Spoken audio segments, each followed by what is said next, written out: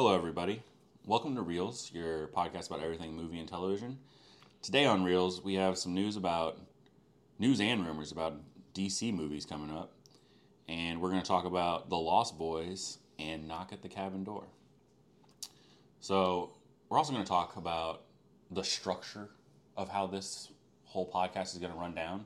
This is going to be a one-time thing, and then we'll just do it from now on, But I know we're going to start with a movie thought one of us had. Yeah. A random movie, like something that popped in our head over the course of the week about movies that we wanted to talk about. Do you have one? Oh, yeah, sure. I got one. I would say that I think that we need to bring raunchy comedies back because they don't exist in movies these days. There definitely aren't as many. They're dead. I mean, that Jennifer Lawrence one just happened. Yeah, trying to revitalize it, and Yeah. it just did not do well. I bet the movie's fun. It looks fun. I want to watch it. But Yeah, I'm definitely gonna check it out. What's it called? No Hard Feelings. Yes, that's what it's called. I mean, we're gonna talk about I'm gonna move the box office to the news. At the end of the news, we're gonna talk about box office, and you're gonna see that most movies just don't make money anymore. It's super weird. I don't know what it is with this generation, or maybe it's streaming, or maybe it's a combination of things, but it's just hard to make money out there anymore. Like it's not like the mid 2000s where everything made money. Yeah, because it makes me it makes me think that there's the base standard for a movie, or like the base movies just overall used to be better. That's true. There was just a generic average line where your average movie was good, and now your generic average line these days is okay. Yeah, I think that another problem is they are trying to get this younger generation by making certain choices, like having weird TikTok comedy or stuff like that. But it doesn't actually pull the younger generation in because they're too cool for movies, but it alienates us older generation, Yeah. Yeah. But I do agree that there is a lack of raunchy comedies. Yeah. Is it because of the social okayness of everything? You can't be raunchy anymore? I really do think so. Yeah. It's like the only reason No Hard Feelings worked was because Jennifer Lawrence was down to do the dirty stuff. Right, and she's always been kind of down for that stuff. Yeah, and so you need someone you need someone with that much star power who has the ability to say no to production, to where the audience doesn't think, oh, the directors made her do it. Yeah. Because she is, she's such a big star, like she's technically in charge, like she can say no and be fine. Yeah. And so the fact that that's why No Hard Feelings worked. And nowadays people are not okay with, oh, they might have like pulled her leg or like strong-armed her to do like nudity in a film or something. Yeah. And like if sometimes when they do a raunchy comedy, it's like that Asian one with all the girls. That was basically like a Hangover but with Asian girls. Do you know what I'm talking about? A couple months ago, Oh yeah. where they like get wrapped up in a drug. Yeah. Yeah. But see, like that was directed towards an Asian demographic, and I think that certain right viewists look at that and like, oh, that's a woke comedy, so they're not gonna go see it, even though it's raunchy. Yeah. So I don't know. I just think that everything's so divided that people they are at war with each other and they're using movies to fight the war. Does that make sense? Yeah, it's true. Yeah, but it's just like you miss them though, like the Van Wilders and the American Pies and stuff. Like there was a ton of them. Oh yeah, it's like every week. Yeah, and they're all just all these new ones. I'm trying to think of that one with like Hayden Panettiere when they're in high school, but I don't remember that one. I remember. Where it's just all about like kids. It's all about high schoolers trying to have sex. Exactly. Like it's a fun time. Yeah, I think that's the problem though. Yeah. But like, it doesn't have to be about that. Like Jason Bateman still does them. He did the Spelling Bee one. Oh yeah, that's true. That movie was funny as hell. That movie was funny. Yeah, but I mean that was probably like 7-8 years ago now. Yeah. So I have a movie thought also, but it goes with something that I want to talk about later, so I'll throw it in there. Okay. So we'll just jump straight into the news. Did I get all the news? Did you get news too? I did not get any. Okay. So this was a couple weeks ago, since we haven't been doing this. I still wanted to talk about it. Dune and the Lord of the Rings show both got delayed till next year.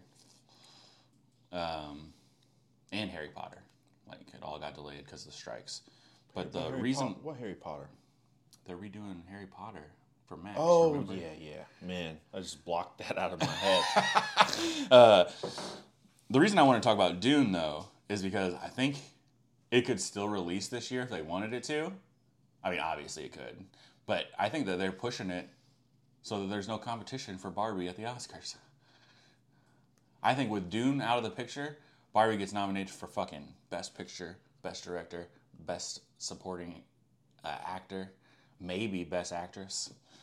Yeah, well, maybe Best Supporting Actress for America Ferrera. Oh, no way. I bet she does. I don't.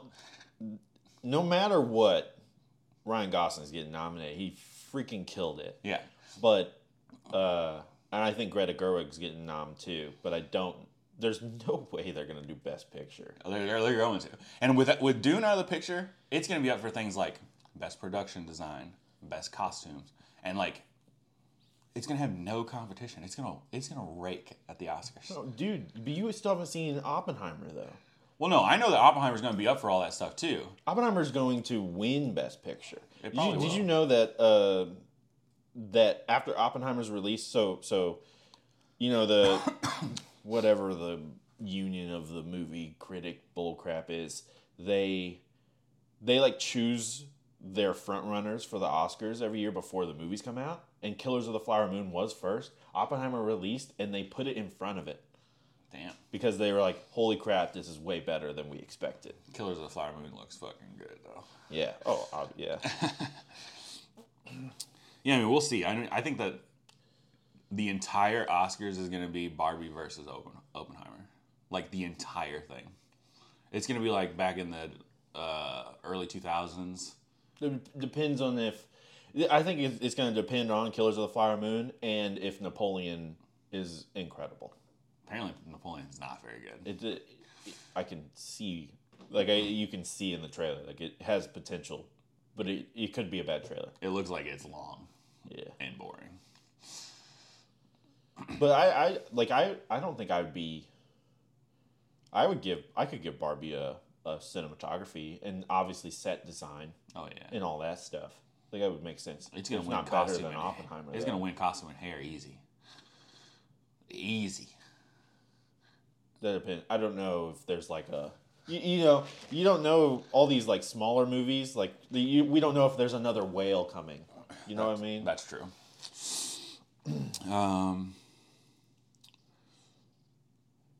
So then we'll just talk about the strike a little bit.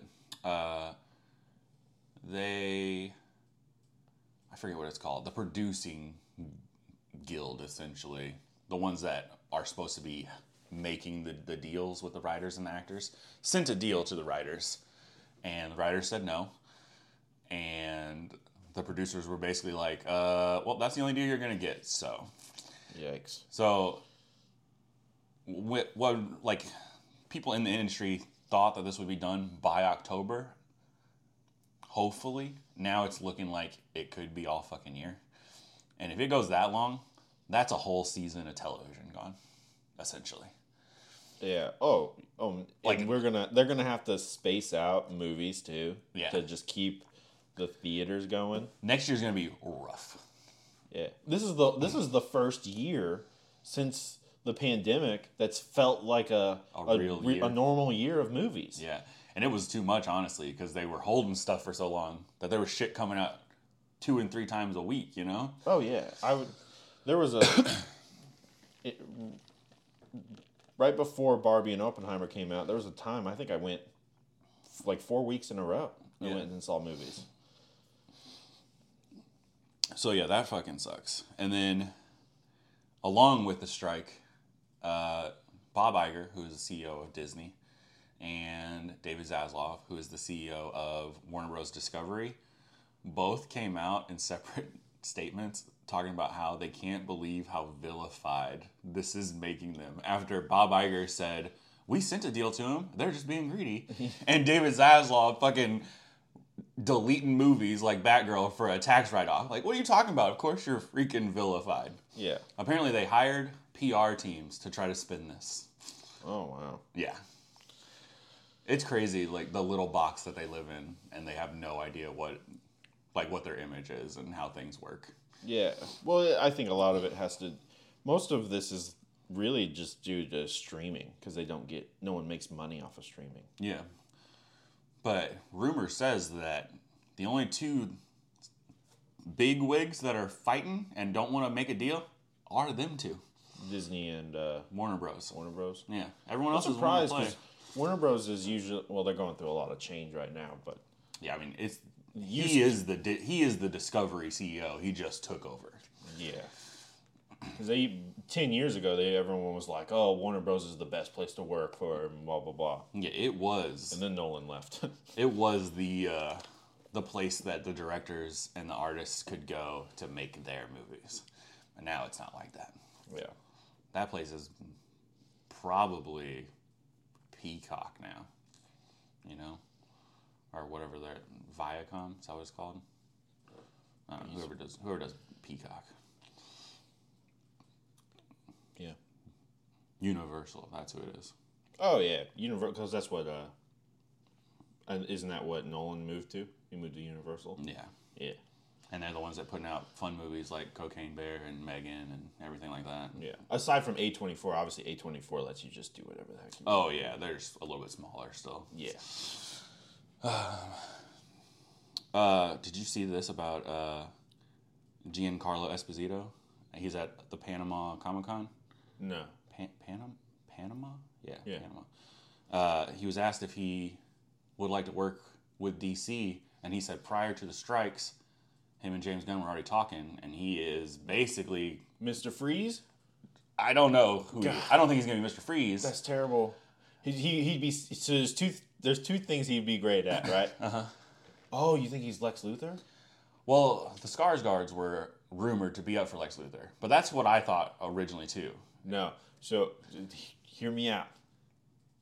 He's a great Mr. Freeze, but he's also God. I'm messing up. The villain with the puppet, The ventriloquist. the ventriloquist. It'd be so good. See, here's the thing: he could do so many. I mean, he could be Martian Manhunter. He could be Brainiac. Could be Brainiac. He could be Sinestro. That's a bad one. I like it. But, like, there's no even hint of what the movie role is or what movie it is. Just that James Gunn offered him something or was in talks of something. God, that's so cool. Yeah. And then I'll throw this rumor in, too, because it goes with the DC. Batman 2 is going to start filming in March next year, which is a rumor, just, but Clayface is apparently involved. Ooh, that's exciting. And that people are speculating, like, oh, is it an actual Clayface, or is it some dude that dresses up as other people? Yeah, it's going to be like a House of Wax kind of thing. Like, and that could be cool, but it's not Clayface cool. Could you imagine? So what like Face Off, the television show, the TV show Face Off. Oh, yeah. So like you're just watching this guy, and he's just like clay molding Robert Pattinson's face to like fake be Bruce Wayne, or some bullcrap like that, and you just watch him work, and then he makes the mask, and then that's what he does. It's kind of cool. Yeah, it's kind of cool, but I would much rather have a full-on Clayface that can wreck things. Because he's honestly out of Batman's league. He's so fucking overpowered. If he's full on, Yeah, I don't think Matt Reeves is down for that. God, it sucks, man. It'll be an interesting thing to see. Yeah. We'll talk about the box office now.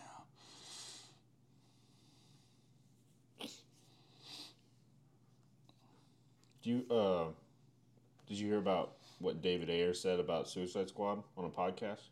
I did not. So I don't remember who he was with, but so he did Fury right before Suicide Squad. Yeah. And he said that the world was his oyster. Everyone was like just giving him movies to do. Right. And he chose Suicide Squad, and Shia LaBeouf was like on the set, was just like, no, it's gonna suck your soul and do all this stuff. And he said he should have listened, but he was making it, and he wrote Suicide Squad to be extremely gritty and heartfelt and like super serious drama like Fury was. Mm-hmm.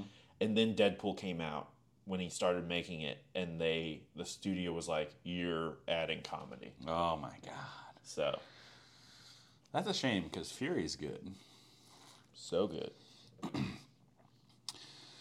right, so the only big movie that opened this week was Gran Turismo, and it opened at number 1 with 17 million. First movie to take on Barbie, right? Yep. Oh wait, no, Blue Beetle. Oh, Blue Beetle beat it last week, barely. gotcha. So yeah, 17 million for a movie that you could watch at home still, couldn't you? Couldn't you watch it on the PlayStation? Gran Turismo? Uh-huh. No. Oh, you couldn't? No. I thought I saw an ad. Maybe you could. I didn't think so. The movie getting great reviews for... Audience, specifically. Yeah? Yeah, only the audience. Yeah. Well, its Rotten scores a 63 critic, but its audience scores a 98. Damn. It's astronomical. I mean, the movie is just going to be a straight up feel good movie. Yeah, it's kind of like a sports movie, but with video games and cars. You know? Yeah. I'll check it out when it's streaming. But yeah, so Barbie's still sitting at number 2. 15 million. What week is this? Probably 10? Has it been that long? I was thinking like 6. Oh no. I can look. I feel like when I did Barbenheimer, it wasn't that long ago, but I guess it could have been.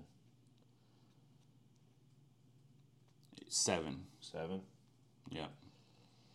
Yeah, I mean, it is the Top Gun Maverick of the year. Yeah, it is Sure. fucking raking money. 15 million, 7 weeks in. That's bonkers. And then third is Oppenheimer. Really? Blue Beetle dropped that low in the second week? Oh wait, nope. Blue Beetle is third. Sorry. They have what they were last week right next to the number that they are this week. You're fucking confusing me. Yeah. But yes, it did drop. It dropped 51% off of a like $20 million opening, 24. That's bad. Yeah, I don't know. I just don't know who this movie was for.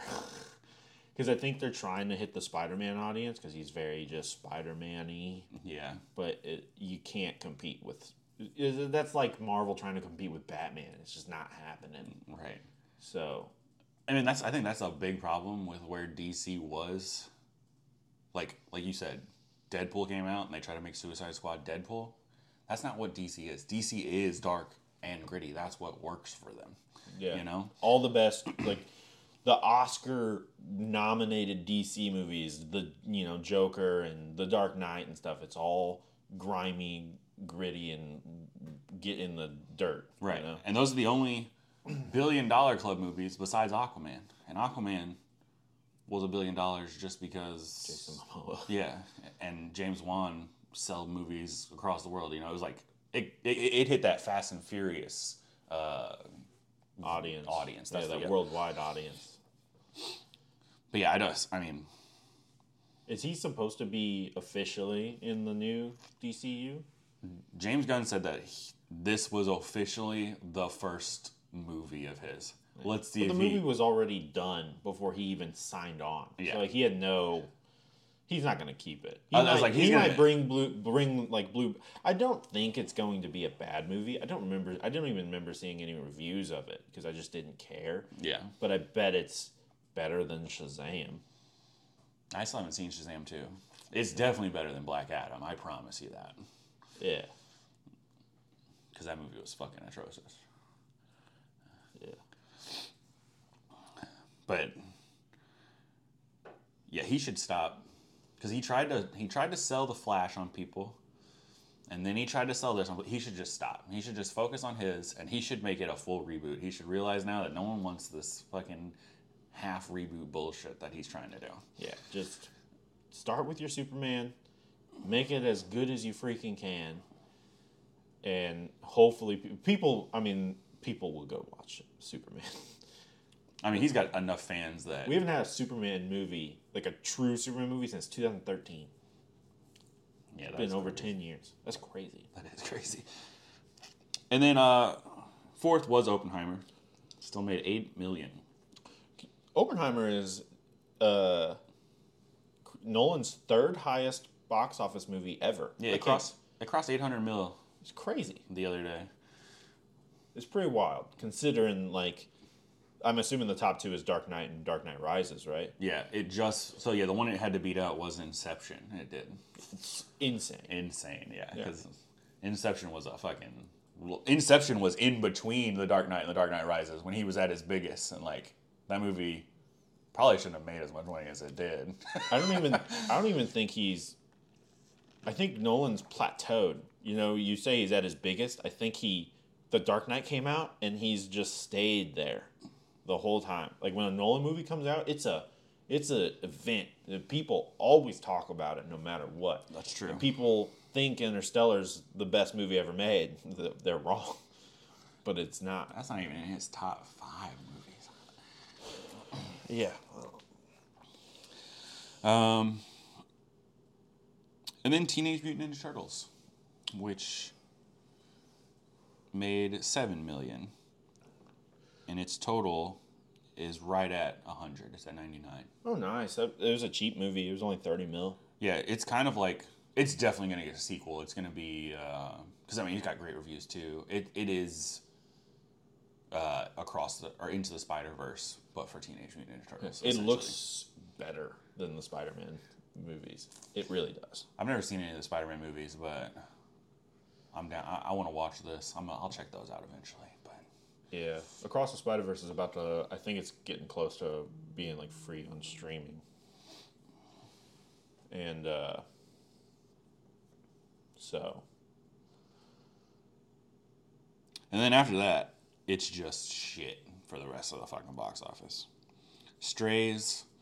The heck is Strays? That raunchy pet comedy where they're all of those. Looks hilarious. It does look funny. Yeah. It made $5 million. And it's its second week. It's at a total at 16, so it probably made money. Dog movies never make money. I think people are like, oh, there's dogs in it. Everyone's going to go see it. And they just don't. Yeah. Yeah, that's one of those things that you would think that Hollywood would realize, but they're like, oh, no, it's going to work this time. That one with, like, Channing Tatum? Yeah. Last year or something? I bet it's a fine movie. They're probably cheap, though, so they probably do make money. It's just not. Are they cheap, though? They're not having dogs there. Those dogs are probably, they're either CG, they have to CG the whole movie because they have to CG the mouth. Yeah. Or something. That's expensive. And then the last one we'll talk about, because the rest is just crazy. Like the Retribution in the Hill. I don't even know what those movies are. Oh, yeah. But the Meg 2, sitting at number 7, 4,800,000. And its total in 4 weeks is 74 mil.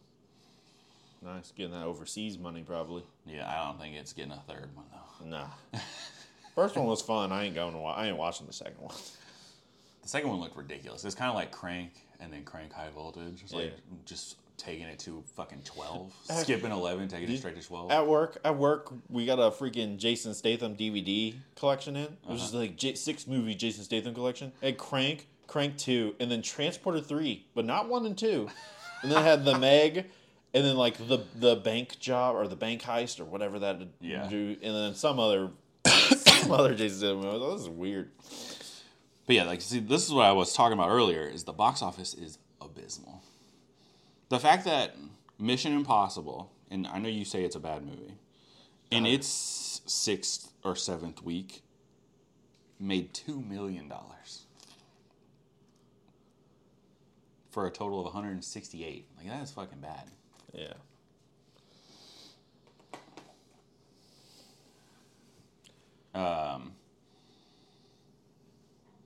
But yeah, that's all I want to talk about. Once we get more week to week, we can talk about droppage and new movies opening. I think it'll flow better, you know. But I wanted to put it in here this week just so we could start. All right, so next segment is we'll talk about trailers we saw this week. All right. And I only saw one that we're talking about, but I did want to talk about Rebel Moon, which came out, I think, last week. Yeah. Right? So yeah, we'll talk about Rebel Moon first. I mean, Rebel Moon, this trailer it looks like the best Star Wars movie that I've ever gonna see. And because of Dune getting delayed, like, I don't think there's another movie I'm more excited for this year. That is crazy to me. That's absolutely crazy. But you can't name a movie you're more excited for. Think about it. I mean, I'm more excited about Aquaman 2. No way. That movie's gonna be such trash. If it even comes out. It probably won't. Yeah. They said that I saw a thing. So it's got like 100 and some days before it comes out or something, you know, and every single Aquaman or Rebel Moon? Aquaman, Okay. and every single DC movie has always released something promotional wise in that time frame, and we haven't seen a thing about this movie. We have a poster. Yeah, it's just dumb. It doesn't make any sense. I don't know. It's gonna be the same movie. Why do you make 2 superhero movies and have the same 2 villains again? Yeah, it is strange, isn't it? Yeah. Like, we have no idea what this movie's about. Besides that, they keep having to re-edit Batman in and out of the movie, depending on what Batman was going to be in it. Yeah. Yeah, because I'm assuming like Ocean Master and Aquaman are going to team up against Black Manta to save Atlantis. There's some bull crap. It might be good, though. James Wan's good. No, didn't they say the first like reaction to it from the studio execs were abysmal? Yeah, they like Suicide Squad, though. You know? Yeah. They don't know what they're talking about. But Rebel Moon, though, it just looks. I saw a thing of Zack Snyder's wife. I forget what her first name is. Is it Martha? No. Gosh, that was funny. It's Deborah. Deborah. Yeah. And so Zack Snyder's Rebel Moon was supposed to be a Star Wars movie, and he was talking to Disney about it, and then she said that she was so happy when that fell through because then he wouldn't be tied behind this IP, and he has final decision. See, I feel like I am the opposite. I feel like if he has... So, I feel like Zack Snyder overall, if he has a studio behind him, just guiding him slightly. You know, don't give him full reign. The movies turn out better. But when he goes fucking full Snyder, the shit gets a little muddy. You know what I'm saying? And this movie looks like it full fucking Snyder. But I see it doesn't look muddy like that zombie movie did. I don't know. It kind of does. No, There's so much going on. Why? I know, but it's gonna be like 3.5 hours long. It's gonna be awesome. Might be longer since it's 2 parts. Yeah, it's gonna be freaking awesome. It might be. Oh, yeah, When you have that much time and you actually utilize your time for everything that is only necessity. That's the thing, is it's not only it's necessity. going to be. It looks like it is though. Because, like, as much as I enjoy the Snyder Cut, that movie still could have trimmed 40 minutes. Oh yeah. You know? And But have you ever seen the director's cut of The Watchmen? yeah. Yeah? It's almost unwatchable. It's so fucking long, honestly. Oh no, I like it. Oh, it's so long. There's so many things that he brings up that don't need to be brought up. And this is worse than just him getting a director's cut. This is like Sucker Punch bad. This is like, let's fucking go. You know? You know, Sucker Punch is you have fun when you're watching Sucker Punch, though. Yeah, that's true, but it's still bad. But I am interested. Like, the trailer doesn't give a whole lot away, but I'm assuming that, like, is it like a wheat planet? I guess it's a moon that they're trying to take over. I guess that's the rebel moon. That's where these rebels are going to rise up. Yeah, I only watched the trailer once because I want to just not see anymore. Yeah. And go in with that it. So yeah, like the gist of it was someone was coming to this planet that's like pretty low tech. It looks like an old grain village or a rice village, you know. Yeah. And there's a chosen one that is on that moon. I guess it's a moon. It's not a planet. And she is supposed to lead this rebel alliance against this bigger force. Isn't she a lost princess, though? I think that was in the trailer, too. Yeah, that sounds about right. Yeah. So it's like literally Star Wars. Like she is Luke Skywalker on some little planet. Yeah, the movie is, when you watch the trailer, it looks like it's Star Wars and Dune with a little bit of extra sci-fi sprinkled on, so like a little bit of the Fifth Element thrown in there, you know? Yeah. And I'm all freaking for it. I mean, I'm not gonna say it's going to be bad. Like I'll definitely watch it because it's coming straight to Netflix. Why wouldn't I watch straight. it? Oh, it's not. It's I think it said it's recent. I could be wrong, actually.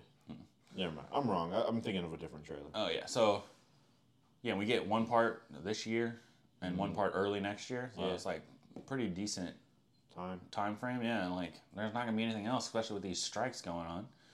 So I'll definitely watch it and hopefully I like it. It's gonna be awesome. I'm so pumped. What trailer you got? I have 4 trailers. Really, I feel like the Killer is the only one we really need to talk about, but we can talk about my other ones. Yeah, I did not see The Killer. What is it? God, what's that guy's name? The guy who made Seven and Fight Club and stuff. Fincher? Yeah, his new movie with Michael Fassbender, who's a hitman. Okay. And it's really a teaser trailer. It's freaking flashing fast. Yeah. But Michael Fassbender going for an Oscar for this for sure. I like Michael Fassbender. He's kind of like a very clean hitman. Like it shows him like doing his stretches and stuff before he gets on like his sniper. That's funny. And it shows him with a nail gun, shooting nails through laptops and phones, destroying evidence and stuff, and like clipping his nails and all that bull crap, and pretty much it's cycling through, and he's talking. He's like, it's like what's that called? Like he's talking over the trailer. Like a narration? Yeah, like a narration, and he's just like he's just saying things like no feelings, no attachments, only hurt the people you're hired to hurt, blah blah blah. As it's flashing through all this stuff, and it looks good, but it looks good, but I don't know. Like there's a part of me that I'm like, I'm not a big Fincher guy. Yeah, me neither. But I like Michael Fassbender a lot. And it's got Tilda Swinton too, which she's always fantastic. Yeah, that's fun. What else do you have? I have Foe and Saltburn and Marsh King's Daughter. I didn't watch any of those. Well, Foe's the one I'm most excited about. It's got Saoirse Ronan. Like foe as in like an enemy or like foe as in fake? Probably fake. Probably both, actually. Oh, okay. Based on the trailer. Okay. So, Saoirse Ronan and God, what's that dude's name? The guy who was just nominated for an Oscar for After Sun. He's the main character of Gladiator 2. You know what I'm talking about. Yeah. Paul Mescal. Yeah, that sounds That's right. his name. So it's set in 2065. There's from the base on the trailer. There's like a space ring. There's a space ring around Earth that is a whole nother civilization that people get to live on. Mm-hmm. And you get chosen to go up there, I guess. Mm-hmm. They're living on Earth in like a farm, and it's very deserty. It kind of looks like Interstellar's Fields. Earth, yeah. And so this guy comes in and is like, you've been chosen to go up and work up there or whatever.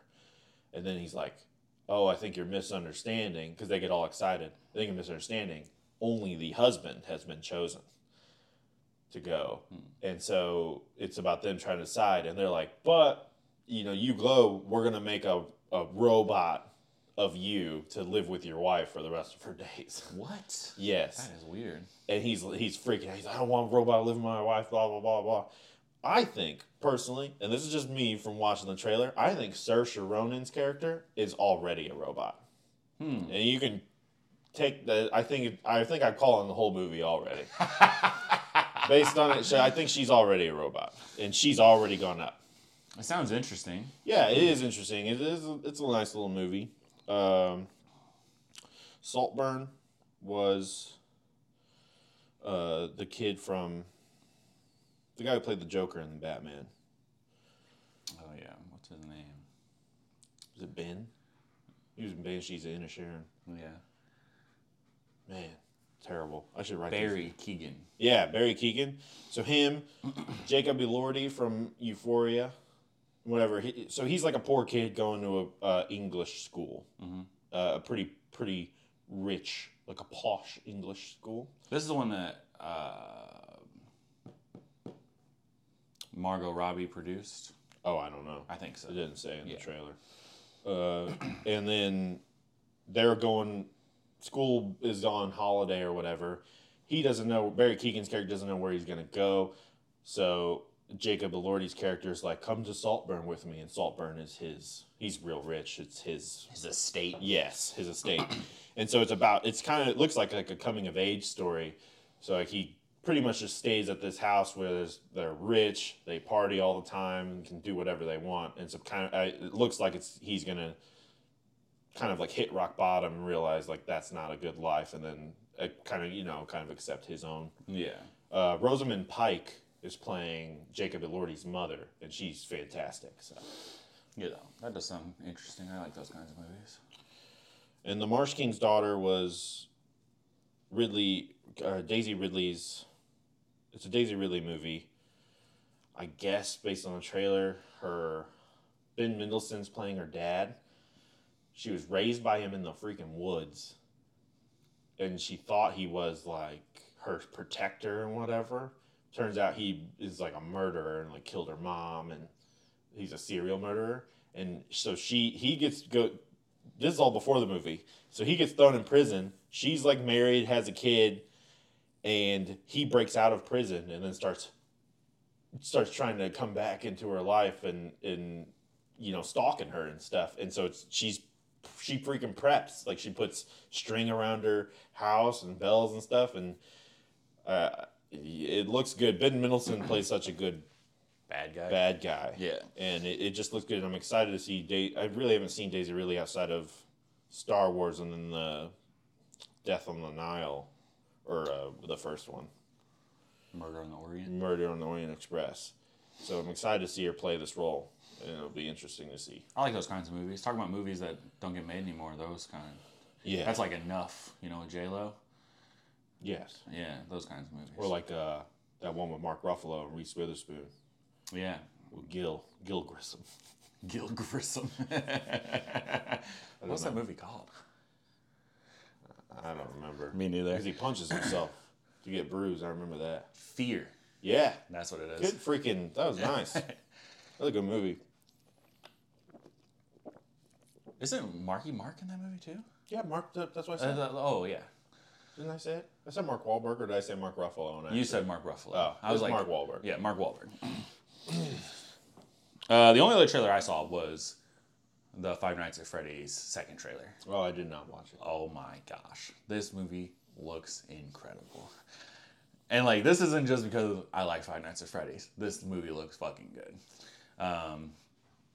This movie kind of tells you the story, and it is going to be these 5 kids that disappeared in the restaurant are possessing these animatronics, and it's going to be like that kind of movie. It's going to be like a ghost movie, but with fucking animatronics, And it kind of looks like Well, the trailer started out and we saw, I'm assuming, the opening. These teenagers go in there and are like vandalizing the place, and they get attacked by the animatronics. And it looks like it's gonna be pretty gory. I don't know if it's gonna go hard R or if it's gonna be PG-13, but I'm very excited about the movie.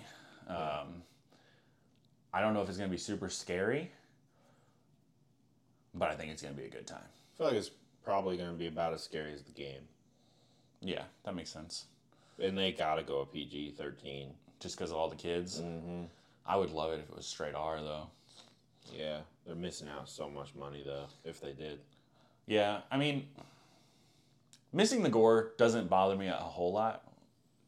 The movie we watched for the main topic this week, Knock at the Cabin, was PG-13, I believe. At least from the gore and everything that we saw, or lack thereof. I would assume that it's PG-13. Yeah. And I don't feel like I missed anything from that movie because of it. No, but it worked for that movie because when we talk about it, they did not want to do what they were doing in the movie. That makes sense, yeah. But yeah, I'm pumped. Day and date on Peacock right before Halloween, 27th. Oh, did not know it was coming out straight to streaming. That's exciting. Yeah, I mean, that's definitely what we're going to be watching that week. Oh, yeah, for sure. It's going to be awesome. Yeah. But yeah, that's all the trailers. So we'll talk about, because we have a bunch of segments, we'll talk about the segments now. Okay. So we're going to have the stuff that we just watch naturally over the week that we talk about, and we'll talk about that stuff first. So I know you have an anime that you were watching. There were some movies that I watched that I know you have already seen. Uh-huh. So what we're going to do is coordinate certain movies that we each watch each week. These are the ones that I feel like, because you've already seen them and you've talked about them before, now that I've seen them, we can talk about them a little bit more in depth, but they're not going to be like the main topic. Gotcha, yeah. And then we have a segment we're going to call The Rewind, where we watch an old movie. Either a movie we have seen before and we're reevaluating, or a freaking classic that we've never seen. This week, it was The Lost Boys. Which we had both seen. And we're reevaluating. And then after that, we have something called the Series Showdown, where we're going to pick a series of movies. We're going to talk about it before we rewatch them all, or watch them for the first time. We're going to, like, our predispositions on the movies, and what we think we remember, how the movie makes us feel if we've never seen it, like what we think we're going to like, maybe not like. And then we're going to watch the series of movies. We're going to talk about each movie in the series separately, rate them, and then rank them at the end, and talk about how we actually feel about them. And that's going to be over the course of several weeks that we talk about this series of movies. Yeah, it depends on the length of the series. So if it's a short, like if it's a trilogy and we feel like we can get all three of them done in 1 week, we'll try. Right. And then each week we will also have a main movie, which is something hopefully neither of us have seen and it's more recent, or we'll have a topic of that week if we can't find anything. Yeah. So we'll start with the movies that we separately watched. Oh, and we are going to rank them all on a 1 to 10 scale, and the only interval in between intervals is a 0.5. So you can have a 7, you can have a 7.5, or you can have an 8. We're not doing 7.7s or 7.9s. Yeah, that's dumb. And we'll just do an awful movies 1 to 3, a bad movies like 3 to 5, 5.5-ish. Yeah. Good movies 6 to 7. Yeah, 6 to 7. Or no, okay, an average movie 6 to 7. A good movie 7 to 8.5, 9. And then an excellent movie is obviously 9, 10. Yeah. Okay. So yeah, you can go ahead first. Okay, so I'm gonna get Jujutsu Kaisen out the way because that's like the only TV show that I've been watching. Okay. And so the new season of Jujutsu Kaisen starts with a 5-episode prequel arc of Gojo, who is like the Kakashi of Jujutsu Kaisen. He's their teacher. Okay. And he is pretty much the chosen one. So in the way Jujutsu Kaisen works is there's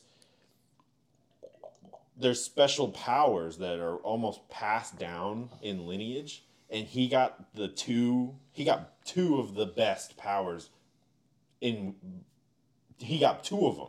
You usually only have one. Okay. And he can stop time, and he's so powerful that they have to. They like even the villain, like the main villain of the show, is like, we have to get him out of the picture because no one can beat him. Even the head of their school or whatever can't control him. He just does what he wants to do. But anyway, you find it's a prequel of when he was in school in Jujutsu High or whatever it's called, and you find out that his best friend is the main villain who's in charge, and so it's how his best friend, who's also the second strongest person in ever too, came upon his views to become this like villain. So it's kind of like show. It's kind of like Dumbledore and Grindelwald back in the day. Yes, I gotcha. And it was really nice. It's a super sad arc. They're in charge of protecting this little girl who has a destiny to become this special demon. I don't want to get into it all, but anyway, they fail. They get to the end, and this guy who was after him, he had this whole master plan. He's never been a part of it. He was never bothered them. He was never part of it. And he just shows up and just murders her instantly, just done. And then they lose against him, and then Gojo comes back and then just full on destroys him. But it was really good. Jujutsu Kaisen has fantastic animation. It's probably the best anime on right now, personally, for me. How many like seasons is it? This is only the second season. So it had a single season, and then it had a movie called Jujutsu Kaisen 0, which was a prequel of the class before the current class that we're watching. Mm-hmm. And then we're in season 2, which had that prequel, and after the 5th episode, now we're back in like where season 2 would keep going. Gotcha. And then, so for movies, I watched Eastern Promises for the first time. Shit's good. It is good. One of the best fight scenes I've ever seen. I couldn't believe it. And I think the only reason it's so good is because Vigo is such a good actor. Yeah.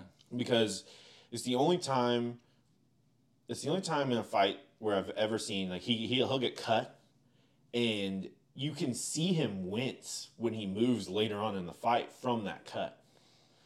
And nobody does that. Right. So like he'll get up and move, and you can just see, like, it's subtle, but you can see, like, if he gets cut on his side, he just kind of like leans and winces towards it, and he's struggling and he gets effed up in this fight. Yeah, that's hard to do because, like, if you were in that situation, your body would react. You would wince, but you wouldn't notice that you're doing it. It's just how it would happen because you're like in the middle of fighting someone. You're all adrenaline pumped. So like the fact that he can catch that subtlety is incredible. Yeah, I think the movie could have been a lot better if it just had focused more on the mob stuff and Vigo and his relationship with the son and everything. Mm-hmm. I think the Naomi Watts stuff, just kind of with the baby and everything, it's just, I don't know. I just wasn't as interested in that as I think I should have been. Yeah. But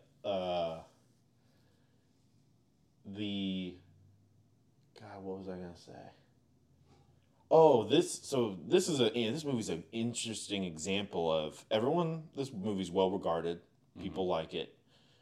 But if this movie came out today, people would say it was lazy writing, because you learn everything from dialogue and nothing from visuals. And that's what people consider these days as lazy writing, but they did it seamlessly in this movie, and it felt natural when you find out things. So about, like, Naomi Watts' character, how we find out she lost a child was just because she was having dinner with her mom and uncle, and her uncle brought up the baby, the story is the baby she's trying to figure out where to take the baby, protect the baby or whatever. Right. And because of that, the uncle's like, oh, you're just doing that because you lost your kid or whatever and stuff. And it's just brought up in a natural sense, kind of like that. But that's how we learn her backstory instead of showing a picture of a baby or, whatever. I feel like if you can integrate it naturally, that's better writing than just showing a picture. Yeah. Well, it's weird, but I think that movies should do this more. I don't think it is lazy writing if you can make it feel natural. Yeah. Yeah, the problem with exposition is it feels like exposition. But if it comes up naturally and that's what the characters would normally talk about, it's fine. I did like the the scene where his mentor or whatever, not his mentor, the guy he's protecting, which is the son of the main boss, forces him to have sex with a girl in front of him, forces Vigo to do it, because he's like, I gotta make sure you're not gay or whatever, because he's trying to build him up in the ranks or whatever. And I was like, this is so weird. It's weird, isn't it? But then later on in the movie, you find out that the son is gay, and he's hiding it. And so it was almost like the dad trying to make sure the person that's taking care of him isn't going to reinforce those feelings. I didn't think of it that way. I was thinking of it was like him in his own mind, like forcing his subordinate to do something that he can't do.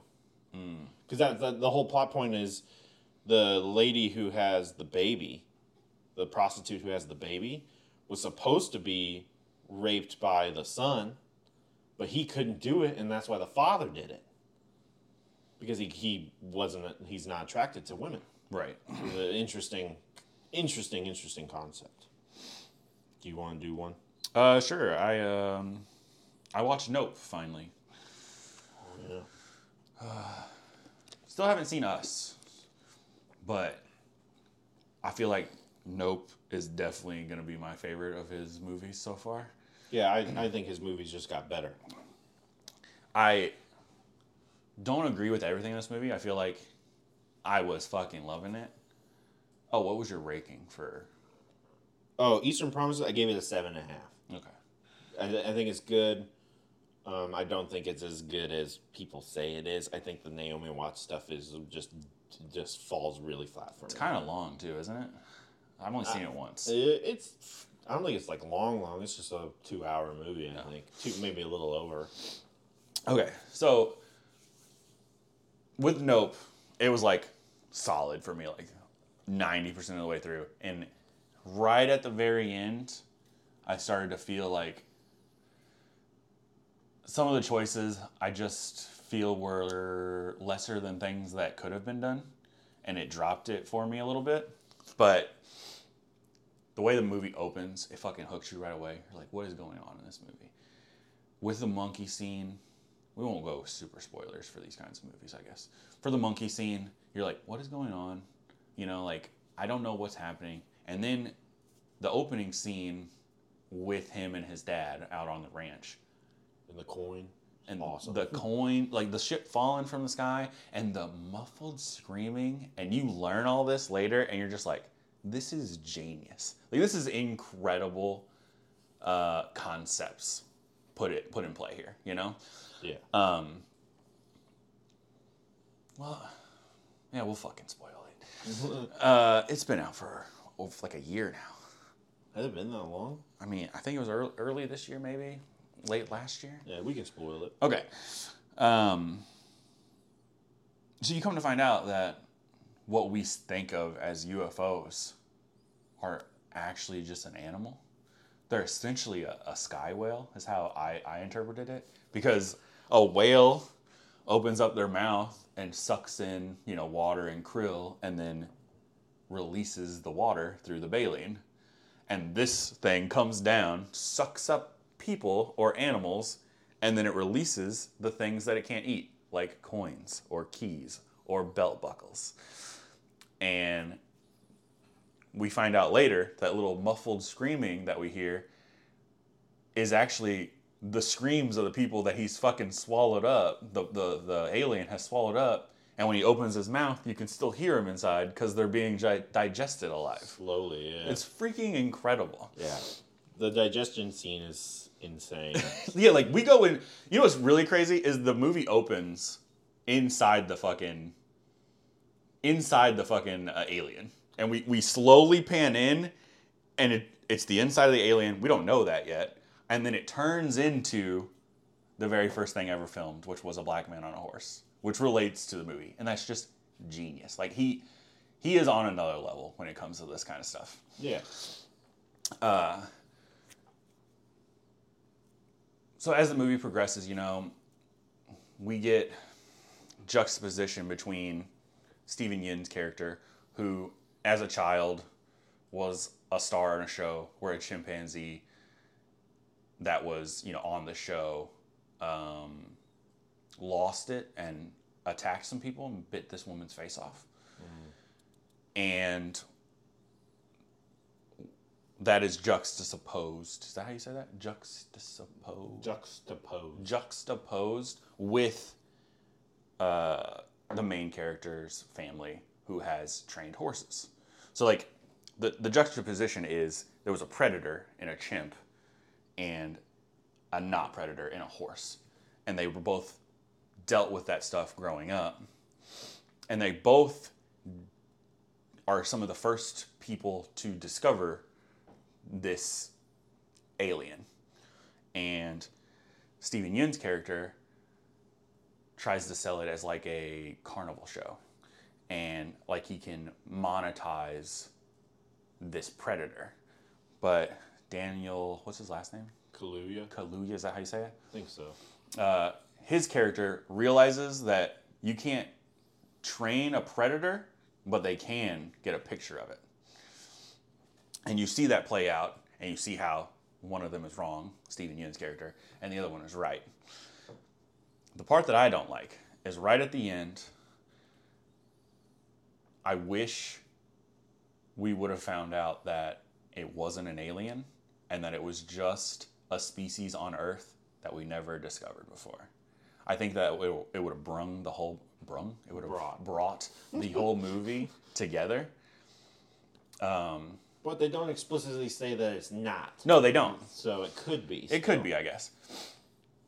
I do really like the fact that even though... So I guess another theme of this movie is they are related to the actor that rode the horse in the very first motion picture ever. Yeah. They are descendants of him. And they are trying to get the first picture of an alien. And even though they succeed, just like their ancestor didn't get any credit for being the first actor, stuntman, whatever, all of that combined for the very first motion picture, they're not going to get credit for being the first people that take a picture, because even though they get their picture, right at the end, everyone shows up and is taking pictures anyway. Yeah. And like I like that theme, that even though there's a lot of subtleties to it, even though they put the work in, they got it done, and they did it in a way that didn't harm other people. Like they were still trying to protect each other and make sure they were all going to get through this alive. Whereas like when the TMZ guy shows up, he's willing to put his life on the line and other people's lives just to get the shot. And that's kind of like, it's kind of like white people will do anything to get this shit done, no matter who they stomp on. But black people got family, and they're gonna stick together, and they're gonna do this together the right way. Uh-huh. And all that combines with, even though they did it all, they did it first, they did it the right way, they're still not gonna get any credit. And I really do like that. Yeah. And I mean, I give the movie an 8.5 just because, like, I really would have given it a 9. But I wish that it wasn't an alien. I think that it would have,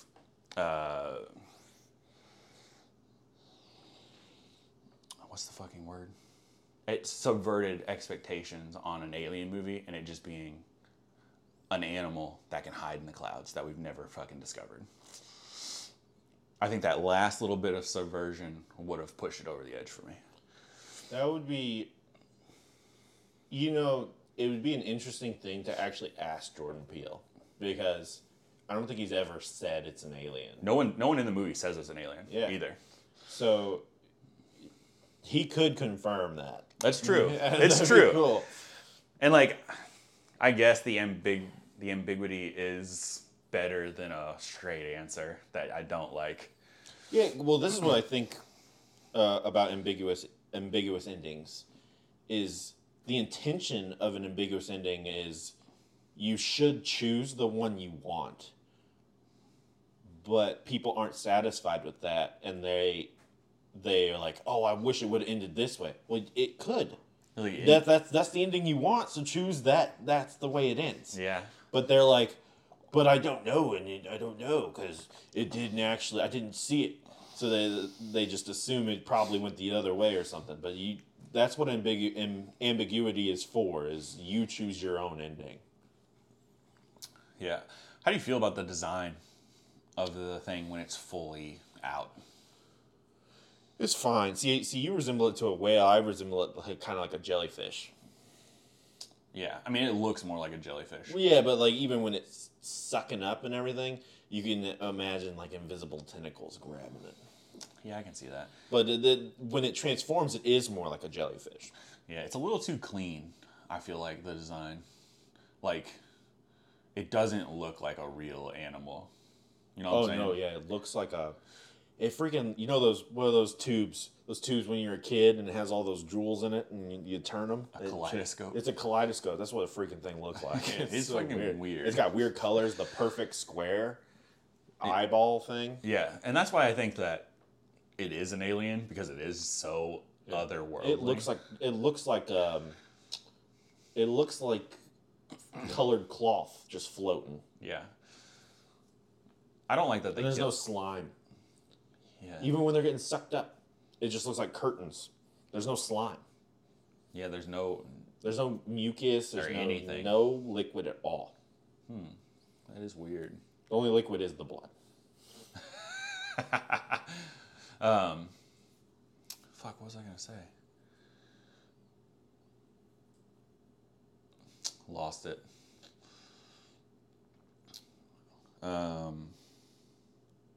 Well, we'll move on since I completely blanked. How many movies did you watch aside from the 2 that we watched? Just 2 more after Nope. Okay, cool. Because I watched 3 as well.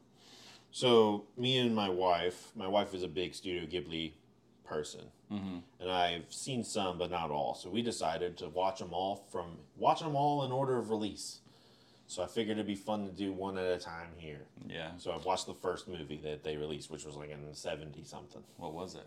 Nausicaa in the Valley of the Wind. Okay. Never heard of this one. Freaking amazing. Way better than any Studio Ghibli movie I've ever seen. It's better than Ponyo. It's better than Spirited Away and all those other garbage pieces of crap. You seen Howling Castle? Seen that? Yeah, Howl's Moving Castle. That's my wife's favorite. It's way better. This is way better. What's the premise of this one? I've never seen a single one. So they live in a world where there's like a blight almost. It's a blight with these bugs, and these bugs are like killing all the plants with this. It's almost like a root system or whatever. There was a war back in the day before the movie where there was these giants that fought these bugs, and the bugs are reminiscent of the big what are those called? The big ones in Starship Troopers. The big worm ones. Oh, the brain bugs? The brain bugs, yeah. All the bugs are reminiscent of that, except you just put a bunch of eyes on it. Okay. And this one kingdom has found this like egg. So it's like Lovecraftian? Not really. No. It has its own kind of style. Okay. this one kingdom found this egg, and they want to take it because we don't know what the egg is, but they do, and they're using their technology to force these bugs to move to this area because they're going to attack them. They're trying to kill them all instead of trying to live with them like the main character's village does. They just live with them and they like explore and try to learn more about them. Well, you find out that this egg thing is a giant, and they're trying to a giant from the past, and they're trying to, and it's like they're almost like weapons of mass destruction, and they're trying to revive it to fight all the bugs, and it's I don't want to spoil so much of the movie, but it's really good. It's kind of about being like one with nature and then trying to fight nature. And so she's a princess of her village, and she's trying to be the one with nature, and she makes some discoveries about, like, secret discoveries about the bugs that no one else knows. And it's super freaking good. Yeah. It's hard to explain because it's really far out there, but it's a super important movie to watch. I remember watching it, and I was like, if this was made shot for shot in live action, this would be one of the best movies a person who refuses to watch animated movies had ever seen. Interesting. It's incredible. I might watch. And they're all on Max. I know they all are. Just freaking watch it, and you watch them in English too, because like Shia LaBeouf was the main kid. He was the main voice for the kid in this movie. No shit. Yeah. Yeah, I might watch some of them. So, what was your ranking for it? I think I gave it a 9. Let me look. Yeah, I gave it a 9. A 9. That's fucking solid. It's so good. It's so incredibly good. Oh, I didn't say what I gave Nope, did I? No, you said 8.5. Oh, okay. Yeah. Oh shit. So the other movie one of the other movies I watched was Parasite. I watched it for the first time, and boy, oh boy, this movie is fucking good. Yeah. It's like there's so much subtlety in this movie. I can't even try to get into it. I was trying to explain it to my wife because she refuses to watch anything not in English because she's one of those people. And I was like, I kept having to reiterate, like, oh, well, they were given this stone and it's symbolic of wealth. And like, you know, like there's so much subtlety in it that like, oh, no, you don't understand. The dad was like acting like they smelt bad the whole movie. And she's like, well, I don't understand. I'm like, I'm sorry. You have to watch it all. It doesn't make sense if I just tell it. Yeah. But there's so much of that. And it hits home for me, I feel like, because I grew up in a trailer. We both grew up in a trailer. I don't know if none of your friends ever came over. I had people come over before, though, and they were like, ugh, you live in a trailer? And they never talked to me ever again. Yeah. So, like, I get that poor stigma, you know? And it really... I really connected with the main character. Like, I don't know how... The boy or the dad? The dad. I guess the dad. Okay. I don't know how he kept his shit for as long as he did. Because I would have lost my shit a long time ago on these people. You know? But the movie just keeps... It draws you in, and it doesn't let you go. And then right in the middle, the movie fucking twists on you, and you're like, I have no idea what I'm... And it's a fucking ride. I don't know how anyone couldn't watch that movie and say that they don't like it. Yeah. No, this is incredible. And I'm not going to spoil this movie. I refuse. Yeah, it's insane. Yes. The movie's insane. It is insane. I refuse to spoil this movie. Maybe we'll talk about it down the line. But I gave this movie a 9. A 9 or a 9.5? Let me double check. I would say 9.5. I gave it a 9. I don't remember why. Because I was on the fence about it. 9.5. It's not that it's that big of a difference. Yeah. But yeah, you go with your next movie. I just highly recommend Parasite, even if you're one of those people that only watches English movies. Just suck it up. It's incredible. Just suck it up. So my next movie is an interesting one. It's a movie I watch all the time. just when I want to have a good time. When you want to watch a 10? It is a 10 for me. It's Oh. not a 10 for most people. Oh, okay. But it's my favorite movie of all time. Ugh. Yeah. So I watched A Knight's Tale. Jesus Christ. I watched A Knight's Tale. I don't know why. I was feeling it. I remember I was thinking about it, and I was like, you know what? I was like, I just need to watch it. And man, oh man, is it just incredible. Did you smoke some before? No. You should do that. I don't have any right now. Oh. All of my wife's stuff is sleep stuff. And she doesn't ever touch it. And so if I take that, I'll be passing out. Yeah. But man, it still makes me laugh every time. The acting is incredible, aside from one person, Shannon Sosamin's character. But it's like her character's just good enough to. It's almost like it was written for her. Yeah. It really is, because her job in the movie is just to be this beautiful woman.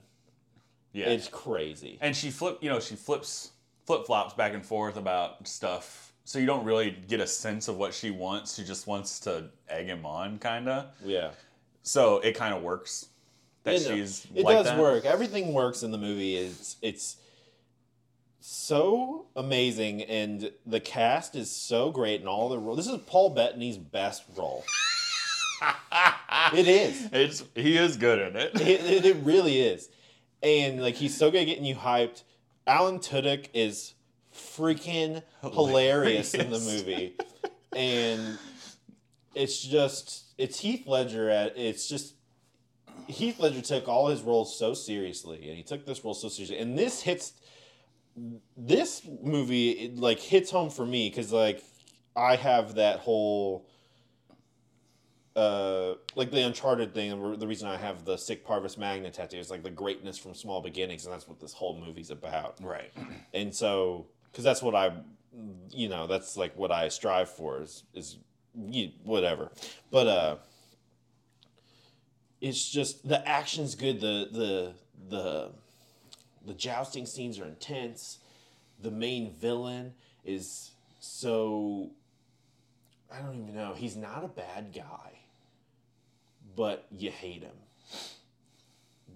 Yeah, who is that guy? He should have been bigger than he is. He was in that Man on the High Castle show for a long. He's like the main character in that. He plays a good villain. Yeah.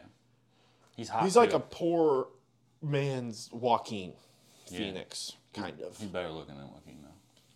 Yeah, but he has like that acting style of it's weird. I get you. But the dance scene and the reason this movie is great is how it's seamless. Everyone always talks about Bridgerton bringing modern music to this whatever, but this really did. You're watching people joust in the medieval times, and they're singing freaking "We Will Rock You," and it just works. It's something so unique and that you've never seen before, and it's a freaking blast. It is a fun movie. I don't think it's a 10. I have it as a 10 for me personally. That's funny. It's great. How many more movies you got? Now I just have the 2. Oh, perfect. Yeah.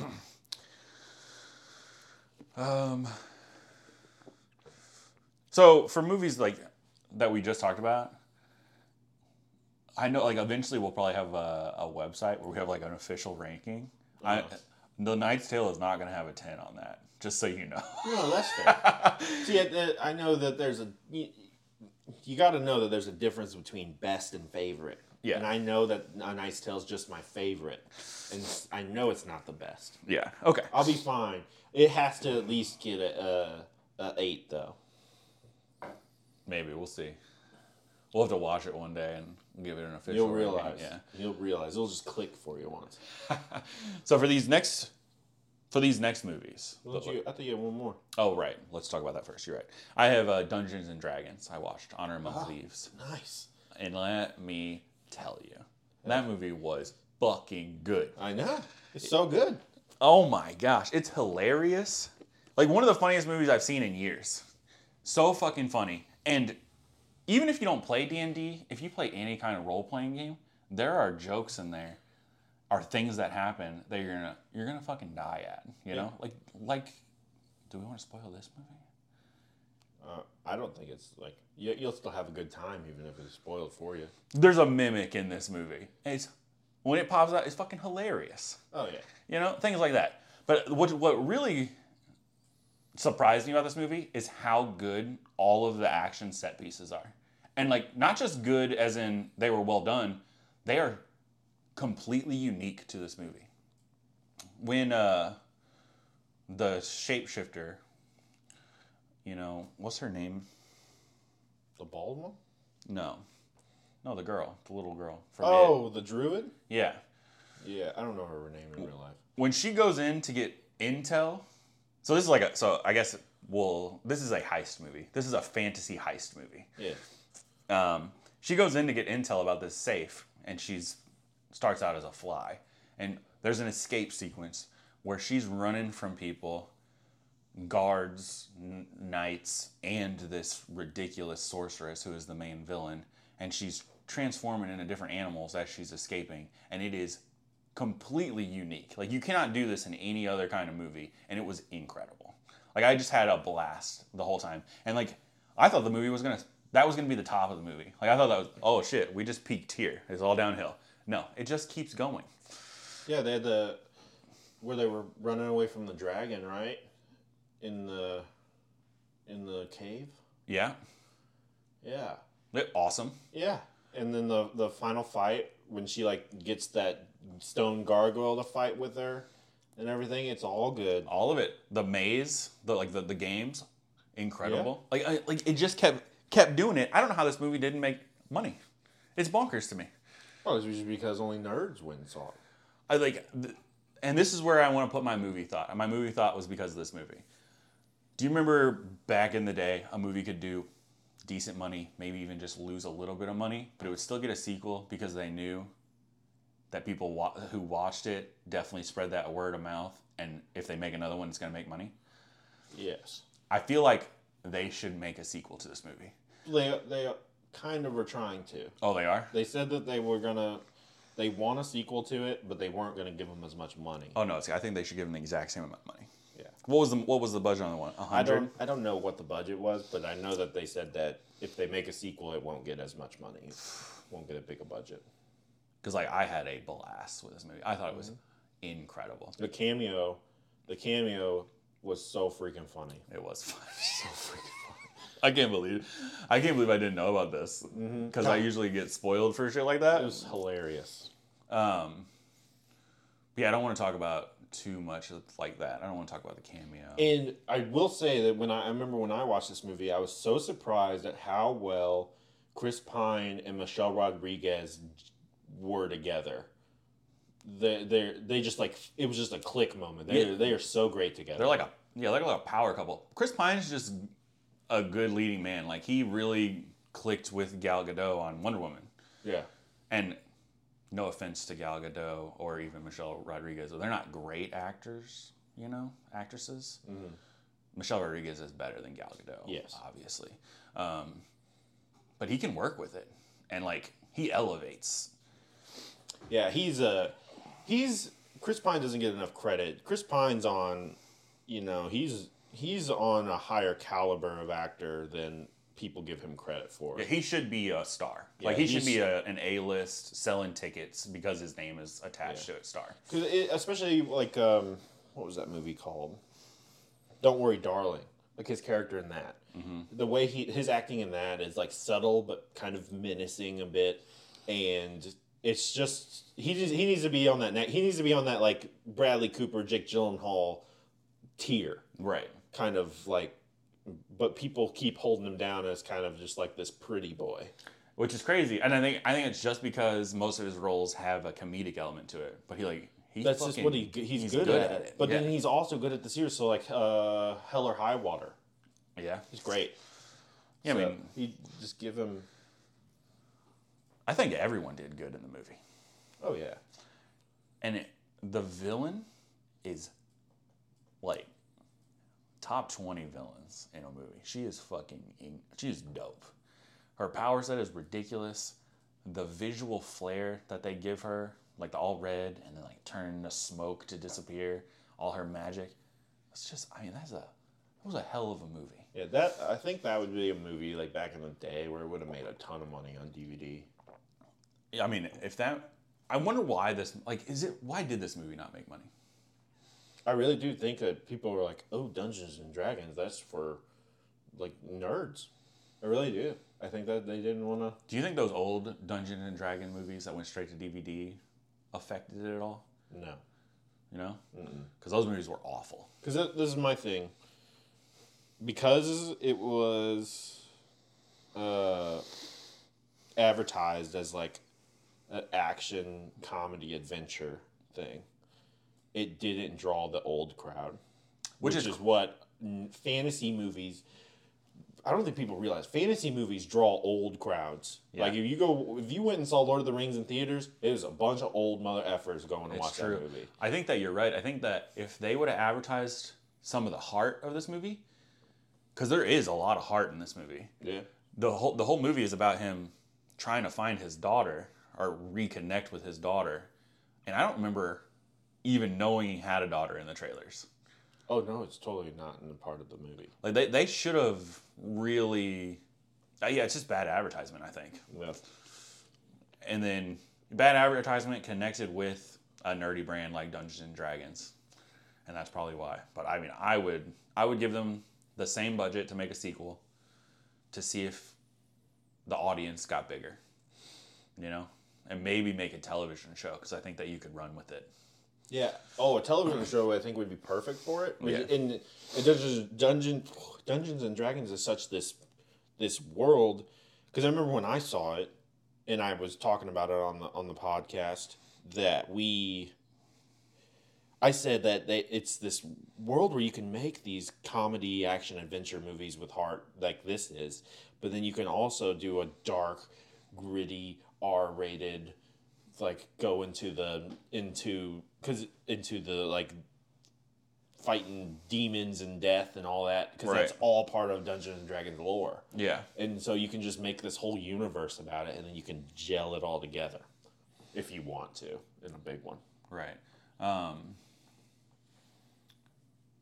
the fuck? Oh, I really like that. It plays like a Dungeons and Dragons game.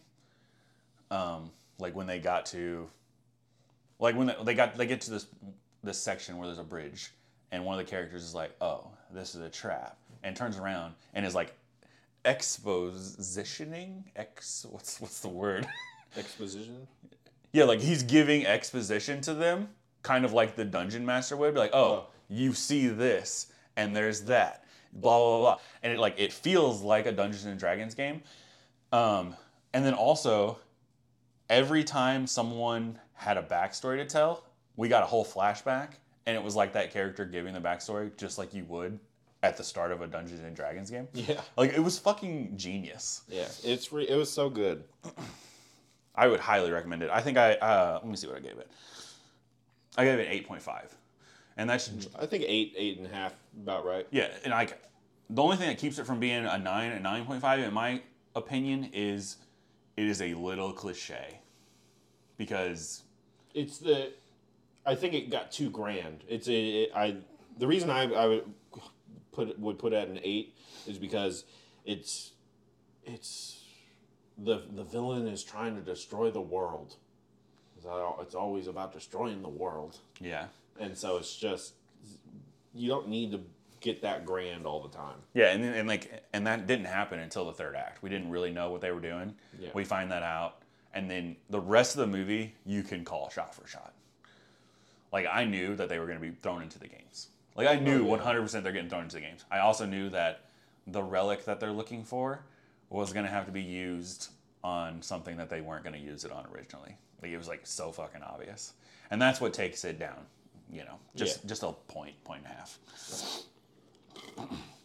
But I would highly recommend it because it was a fucking blast. I watched it by myself. Yeah, I was by myself when I saw it in theaters. And I was laughing out loud, like a fucking lunatic in my living room by myself.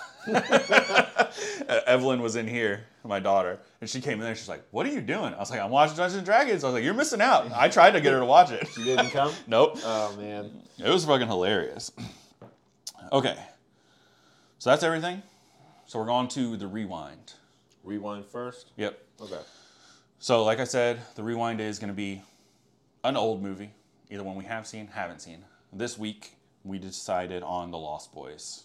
We both have seen it. Neither of us have seen it in 15 plus Been a years. long time. Yeah, last time I watched it, I couldn't drive, that's for sure.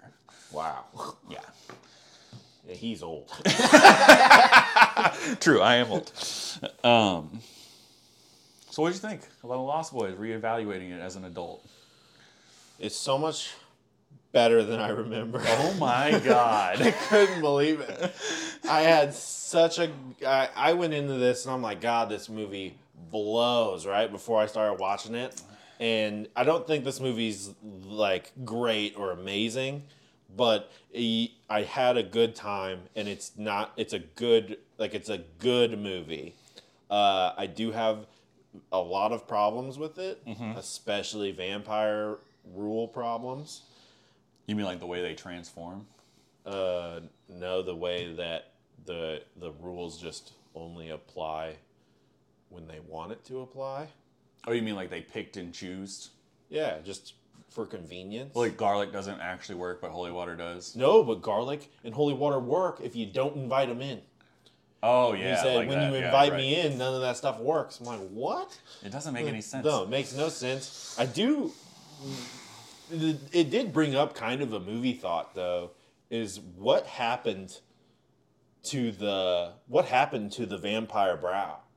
When did we stop doing that? Oh, we stopped doing that in the 90s. Buffy was the last one. Buffy was the last one? Yeah, I think It's so. weird.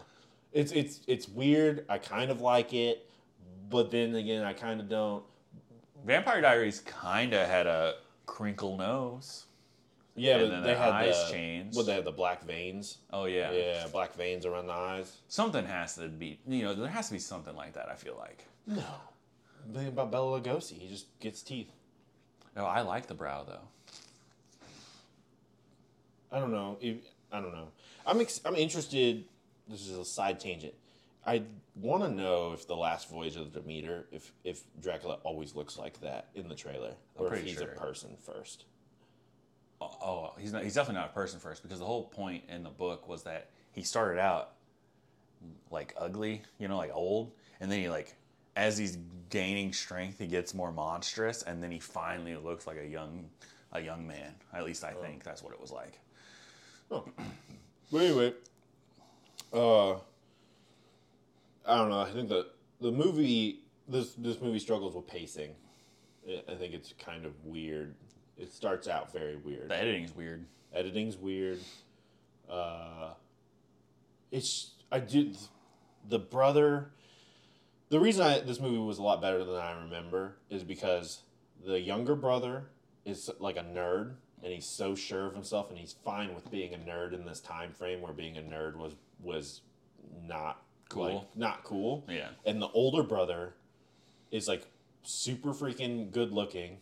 He's so worried about his looks. And he's all worried about getting girls and stuff, but he doesn't have his own sense of self, and so he falls under the trap of the vampires. And I think that's such a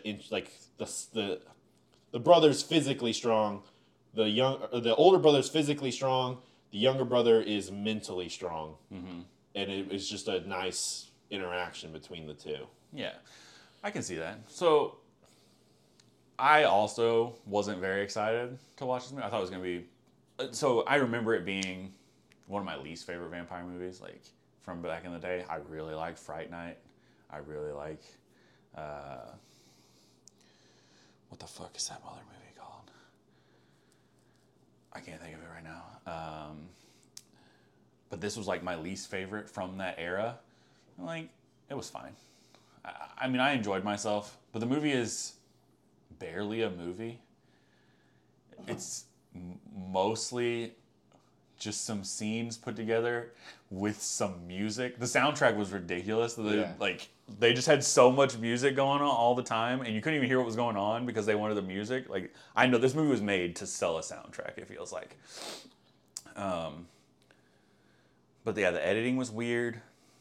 Both the actual editing and the sound editing, or the sound mix, I guess. and I don't love some of the rules either, like that they have. And I just, like, I know people that grew up watching this movie, like the generation before us, fucking loved this movie. Yeah. I just don't see it. No, it's nowhere near like a top 10 vampire movie. It's enjoyable and good. It's like, it's just good. But yeah, I don't get it either, because there's really 4 main vampires, and the only one of them actually has any kind of character development, but not even at all, really. No, there's almost no characters in the movie. Yeah, and it's just a bonkers movie. It is a weird movie. The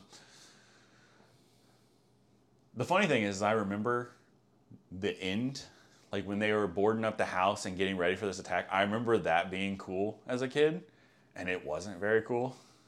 It happens in like 5 minutes. Yeah. And then I remember them flying, like they fly through the whole movie. Most of the time it's POV and we don't actually get to see them flying. I remember them flying at the end in the house. It's fucking so stupid looking. Like, I can't take it seriously. So I didn't have a great time, you know. Yeah. And I was falling in around the 5.5 area. What were you thinking? I was thinking like a 6.5. You want to meet in the middle, call it a 6? Yeah. I feel okay 6 about is that. fine. But 4, though, like I would have said it was like a 4. Oh, I was thinking it was a 5. Yeah.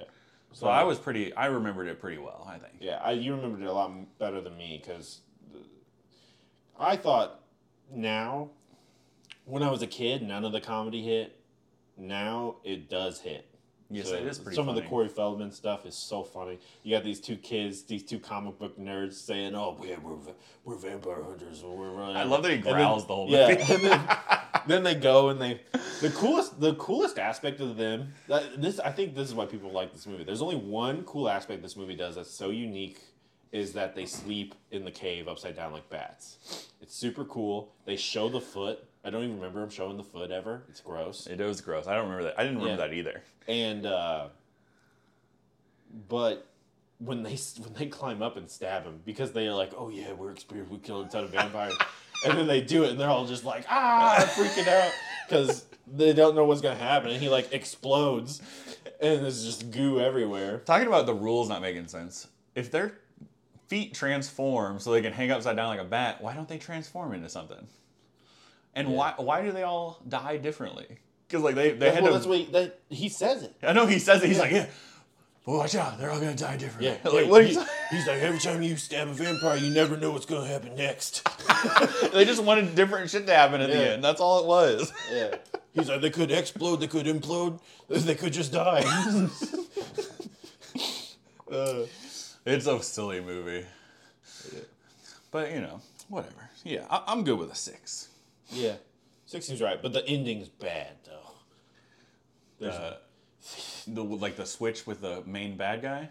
Well, no. The main bad guy shows up, they're struggling, and then the uncle comes in with his whole Jeep decked out in giant stakes. Oh, yeah, and like... He stabs him, and then he's just like, "That's the bad thing about Santa Clarita." He's like, "All the damn vampires." Yeah. And then it just cuts. He didn't know there was vampires in the house either. He left before there was anything going on. How did he know there was vampires? Don't know, man. Right after that happened, my wife went, "How did he know?" I said, "In the 80s, no one cared if he knew." Yeah. It was just cool. So one thing I do want to do with these rewinds is, I know a lot of people, especially the younger generation, when they watch an old movie, they have issues with some of the, like Revenge of the Nerds, where he tricks that woman to have sex with him. Like, that's like, back then it was completely fine and normal, even though it probably shouldn't have been. And now we look at it and we're like, "Oh, that's kind of weird." Mm-hmm. Things like that, I want to bring up. It will never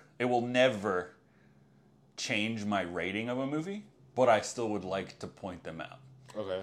And the only one in this movie is the one female character there is literally there just to be a love interest. Yeah. She has no other purpose. Yeah. Oh no, there's no character development. I don't even think she's. They pawn it off like she's Kiefer Sutherland's girlfriend, but she's not at all. She's not. She's just there. It's so weird. Yeah. And it's like he has sex with her, and Kiefer Sutherland comes back and totally knows that he just had sex with her and doesn't do anything about it. And so it's almost like, why did she play hard to get? She plays hard to get, and then they don't ever talk, and then she's like, I didn't want to bring you into this world because I liked you so much. I'm like, you haven't spoken. This is the first time you've spoken to him the whole movie. You guys looked at each other from across a street Yeah. one time. Yeah. Yeah. This is fucking funny. I didn't even remember she was in the movie. Like, at all. See, I always remembered her, but I always thought she was bad. The only thing in this movie that I remember, there's two things I remembered. When they stabbed the one vampire, the Bill or Ted, whichever one, Yeah. in the cave. I remembered that bit, and I remembered when the brother first transforms, and then he gets done fighting Kiefer Sutherland, and he's hiding in the shadows, and he's like, "Don't let him see me like this."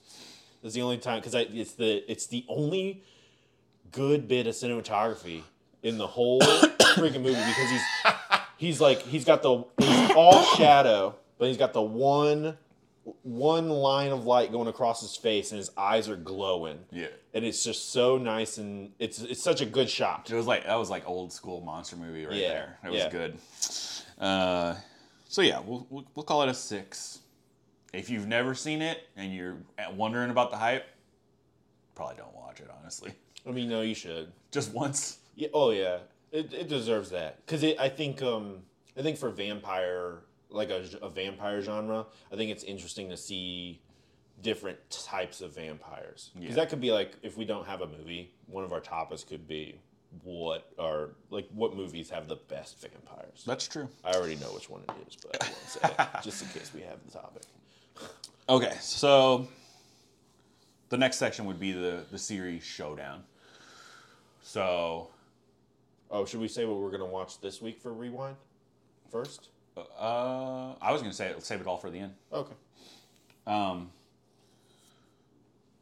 So the series that we're gonna start with is the Brendan Fraser Mummy series, and we're gonna set, like, in those kinds of cases where there are multiple Mummy series in that whole franchise, this is gonna be its own thing. Yeah. Like, we're not gonna watch Boris Karloff's Mummies and his 19 sequels. That'll be its own thing down the line. Yeah.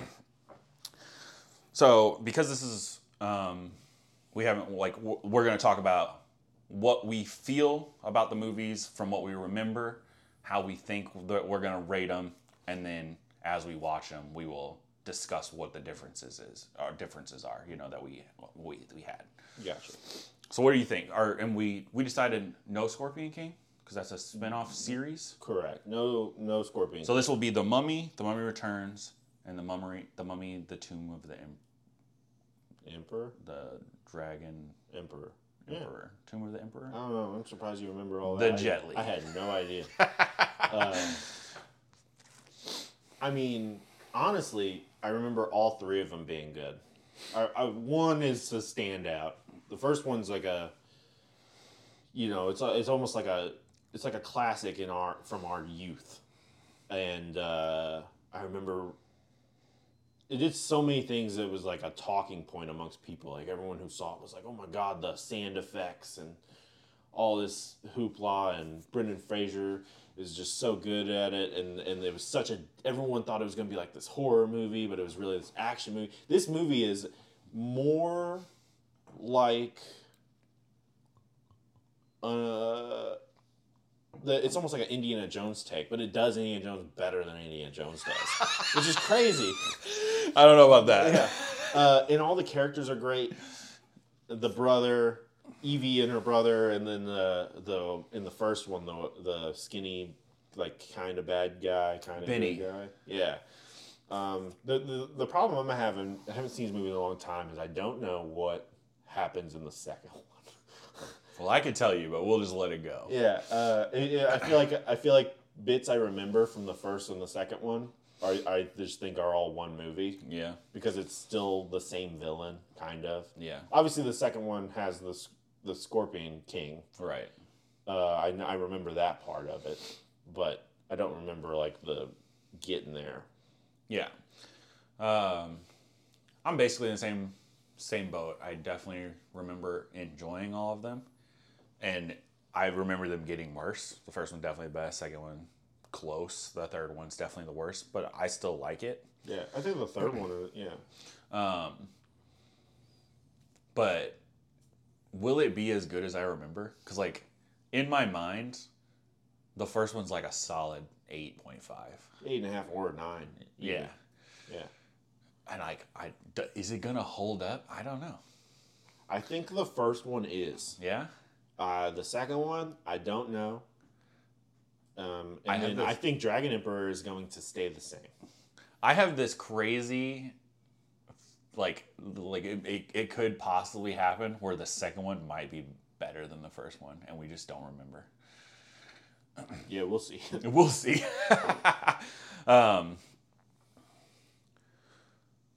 So are we going to try to watch all three? We are going to try to watch all three of these in a week. Yeah. And then next week we'll talk about each and we'll give them a rating.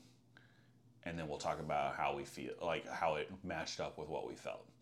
And this is kind of like a trial run for this segment. You know, we tried to do something. A smaller franchise Yeah. instead of doing something like Friday the 13th. Right. It's going to take us a few weeks or something like that. Friday the 13th, I haven't seen all of them. Like, you know. Yeah, me neither. I've seen most of them, but I know there's a movie or two in there that I definitely haven't fucking seen. All right. So then all that's left is our main movie of the week, Knock at the Cabin Door. Cabin? Door. That was just a cabin. Knock at the Cabin. Whatever. The M. Night Shyamalan movie. Yeah. So what'd you think? Let me tell you, I had so much fun watching this movie. I really did. It's so enjoyable, and it's never boring. Never boring. No, it is a crisp movie. Yeah. It is. It keeps your attention the whole time. This is the first M. Night Shyamalan movie with no twist, I think. There's not a twist. There It's not a twist. There's not a real twist. There's a little bit of a twist. No, there's not a twist. That is the twist, is that there's no twist. You think so? I think, man, you know, Batista really, really, really wants to get away from the he's a wrestler turned actor thing, and I would say he's better. He is the best wrestler turned actor. By far. He's better than even most of the 80s action people. Like, he's better than Arnold ever could be. Yeah. Acting wise, you know what I'm saying? Yeah, it really hit home was Blade Runner 2049 in his opening. Yeah. So freaking good. You can see that. You can see it start there. This movie he is good. He's so good, and people really should just take him more seriously. And he really made this movie. It's very weird to see. It was weird for me to see Jonathan Groff. I don't know. You're probably like, who the heck is that? Yeah, who is that? One of the husbands, the blonde one. The religious one, the one with the religious background. Yeah, the less violent one. Yes. So he is a Broadway star. So that is in Frozen. He's the boy. The guy. Yeah. He's Finn. Isn't that's the deer's name, right? He's Kristoff. Yeah, so he's Kristoff, but he was in Hamilton and all this stuff, so it's weird to see him in this. I knew that he looked familiar. I could not figure out who it was. Yeah, and so it was kind of throwing me off a bit, but that doesn't have anything to do with the movie. But the movie just starts, man. Like, it start with the dude. kid? She's just playing out in the field, and then all of a sudden you see freaking Batista walking towards her. It was so scary. Yeah, it was awesome. It gave kind of the Strangers kind of vibe at the beginning. Yeah.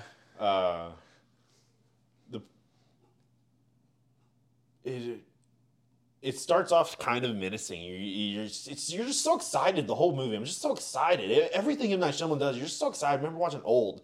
It's just nonstop. I'm just having a good time. Yeah. And so, before we go any further, this is the reason I put this. I structured it like this so that we can talk about this movie, the main movie, and we'll go spoiler free, and then we'll spoiler. And then anyone that wants to check out can check out, and that's all they're going to miss. gotcha. Okay? Yeah. We'll miss what our next movies are, though. Well, maybe, yeah, that's fine. Okay. Yeah, I thoroughly enjoyed this movie. And like you said, it's just fucking boom. You're just in the movie right away.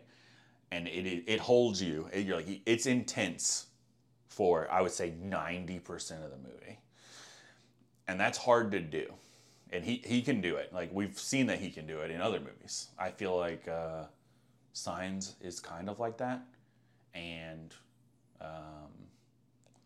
The Village is like that. Like, it's just intense until the very end when you fucking learn what's going on. Then this movie, you do learn what's going on, but it's not as twisty as some of his other movies. Some things that I really like about, like, just little things that I noticed initially was the opening credits.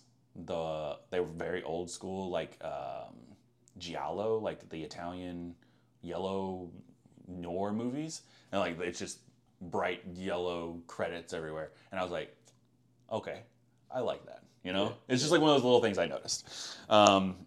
Another little thing is when he comes up to the door.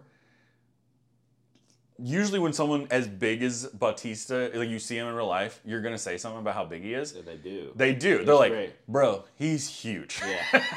And like, they don't, like, how many Arnold movies have you seen where they just talk to him like he's a normal guy? Like, he's not a normal guy. He's fucking massive, bro.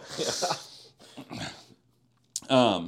But I do agree with you that it was a fun time. I was enthralled the whole time. And weirdly, I was scared. Like, I felt the intensity. I was uneasy about the movie. Because you're like, after the first big, like, shock factor thing, you're like, what the heck is going to happen next? Yeah. It was gnarly. And that's how you feel at home. You're like, what is going on? What's happening? And it just keeps you there until the movie's over. So I guess we'll rate it, and then we'll go into spoiler territory. Yeah. So what did you rate it? I am around like the 7.5-ish. I gave it a 7. Yeah. Okay. So yeah, 7.5. Yeah. Well, so we'll do it like this. I'll give the rundown of next episode here. So anyone that wants to check out, because we're gonna go spoilers for Knock at the Cabin. For Knock at the Cabin Door. So next week, our rewind movie will be Gattaca. Old classic sci-fi movie. Neither of us have seen. It's exciting. Yeah. And our movie of the week will be Asteroid City, which neither of us have seen also. And then we will watch The Mummies. Yep. So if it sounds interesting, tune in next week. We'll see you then. For everyone else that wants to hear the spoilers, we'll keep going. All right. Okay, so the reason I say there is a twist is because they told us that they are the 4 horsemen of the apocalypse. Oh. And it's the one thing in the movie that I don't like. I'm okay with them being the 4 horsemen of the apocalypse. I wish that they would have left it ambiguous. I wish they wouldn't have said anything. I wish they would have just had it played out, had them realize that one of them does have to sacrifice themselves to save the entire world. And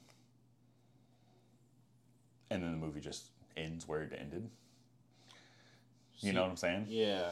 See, I thought they should have been more ambiguous about if it was actually happening or not, right? Because the first time it goes around, oh yeah, there's an earthquake and there's a tsunami, right? It's not like that big a deal. Right. And then there's an outbreak in one single city of this disease. And then, but then when the planes start falling, you're like, holy crap, this is real. I know. Part of me thinks that maybe he thought it was. So, I don't know how you felt. Initially, I believed them right away. Oh yeah, that's why I said there's no twist because. But I think that maybe he thought that some people were gonna be like, these people are crazy. Yeah. Like, no, they genuinely don't want to be here. You can tell they don't want to be here. They have to be here. Yeah, they don't want to be here. All of them met online because they had the same freaking visions. Like, it's freaking real. I think that maybe he thought it was a twist. And that's when you find out when the planes start falling. You're like, oh shit, these motherfuckers telling the truth. No shit, they're telling the truth. Yeah. If it was like one plane, like they could have done one plane crashed, right? And we wouldn't have known yet. Like, holy crap. You would still be on the fence about it. And then, like, there would just be a thunderstorm. They didn't have to make it freaking fire yet. And then, because then if he would have killed his husband and then still not known if he had to or not, you know, it would have been so much better. But now he knew he had to. The daughter knew he had to. So now they're going to have a happy life. Yeah, I don't know how I feel. I can see a case for both. I really like the idea that this has been happening for centuries. Like, just some random family, just by divine intervention, gets chosen to stop the apocalypse. Yeah. And every single one of them has decided to stop it. Yeah. And it's what an interesting twist to take the fact that it's not a traditional family and like they adopted their daughter and they're a gay couple. Yeah. And then the fact that just happened to be one of the people having the visions was someone who has assaulted one of the fathers in the past, and so he's dead set on like, no, they're just doing this because we're gay and they don't approve or whatever. Yeah, and you didn't notice, but the one kid or the one gay guy grew up in a religious family. We get that flashback with his family, with his parents visiting, and they like obviously don't like that he's gay. But I don't think you put two and two together that he grew up religious. That's why he's more okay to believe it earlier. So it's kind of like this. Well, no, the mean guys or the more aggressive guy that was his parents that left. Oh yeah, you're right. Yeah. Huh. Oh well. So I think he's less likely to believe it because of the assault and being attacked just for being gay. And he thinks that's still what's happening, as opposed to the other husband who has never been assaulted. I wonder if they both grew up religious then. Yeah. Because I got that the one guy grew up religious.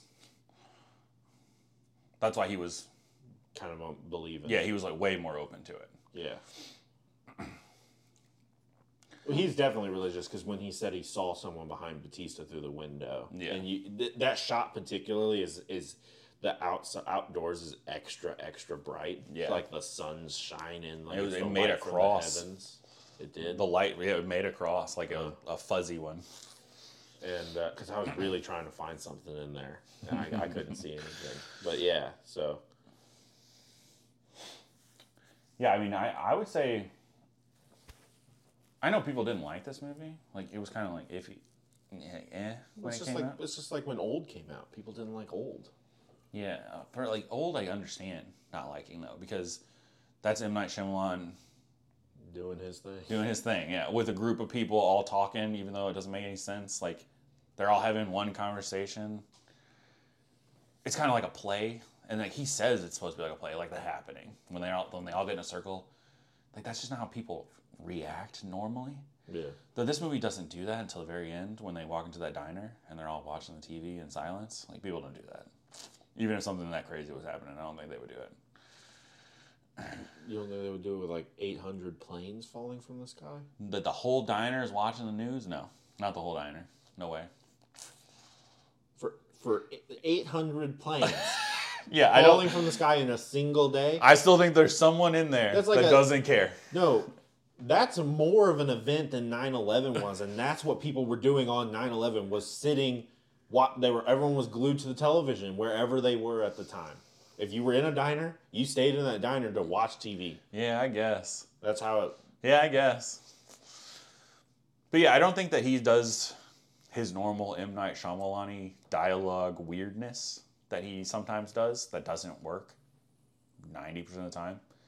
Because, like, I liked Old, but I know the dialogue is fucking atrocious in that movie. All his movies are just enjoyable. You have a good time when you watch them. That's true, but some of them are good. Like The Village and Signs, and I would say this movie are, like, good movies. Yeah, Sixth Sense. Yeah, The Sixth Sense is good. It lives and dies on that twist, though, unlike some of the other movies. Like, Signs, I think, is a good movie. Signs is the best movie. Avatar. This movie shares a lot of themes with Signs. Very religious, about finding your faith. Signs was more about finding your lost faith, and this was just about finding faith in general. And I do like when a horror movie takes that route. You think this is a horror movie? Kind of. It's like a thriller, maybe. Yeah. How do you feel about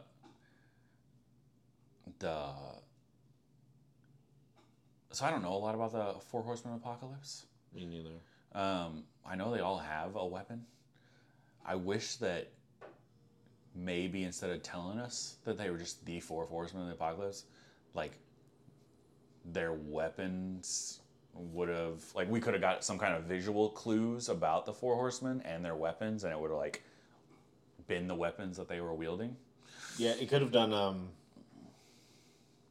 man. No, that wouldn't have made sense.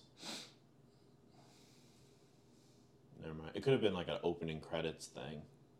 I think it might have been in there because there was stuff in the opening credits. There was a lot that flashed by, but I don't know what it like. I couldn't decipher anything. I was so drawn to the yellow actual credits that I lost the background. Yeah. But yeah, I really enjoy the super cold open. Him just walking up and being so fucking weird. And even though we're outside in the forest, it feels claustrophobic. Yeah, and he's so good. I thought it was so weird. This is something he did so well was I thought it was so weird at how good he was at talking to children. And then you find out he's a freaking second grade teacher. Yeah. And I'm like, that's awesome. Yeah, it is. It's so good. Yeah, I think that's something that is not shown well in movies. Everyone in movies is good at talking to kids. It's hard to talk to kids. Some people just don't have that ability. You know, like if you don't have children, you just don't have that. You don't realize how fucking difficult it is. Yeah. And it is difficult. Even someone that is good at it, sometimes they be pushing your fucking buttons. It takes like a really special someone that can stay calm and in those kind of situations and talk to a kid. And he was doing that even when she was having a fake meltdown. Mm-hmm. You know? Yeah. But I think that all four of them that show up at the cabin are so genuine and so scared, and you can tell they don't want to be there, that I don't understand how these people didn't believe them right away. If 4 people show up at a cabin that I'm at and they're acting like these people are, I'm believing 100%. Oh yeah, and Rupert Grint, his scene when he's putting the hood on and he's telling him like, you better not look away, like you look at me, whatever. It's good. It's so good. Yeah, if I was in that situation, my wife gotta go. Because when the movie started and they said you have to choose one, I was like, a part of me thought, I hope they don't try and like even bring up the kid as an option. They didn't. I know they didn't, which was a good idea. For 70% of the movie, I thought they weren't gonna kill one of them. I know. Then then they just would all burn. It would have been so cool. It would have been pretty cool. But it would have been like very Cabin in the Woods, you know, the ending of that. Yeah.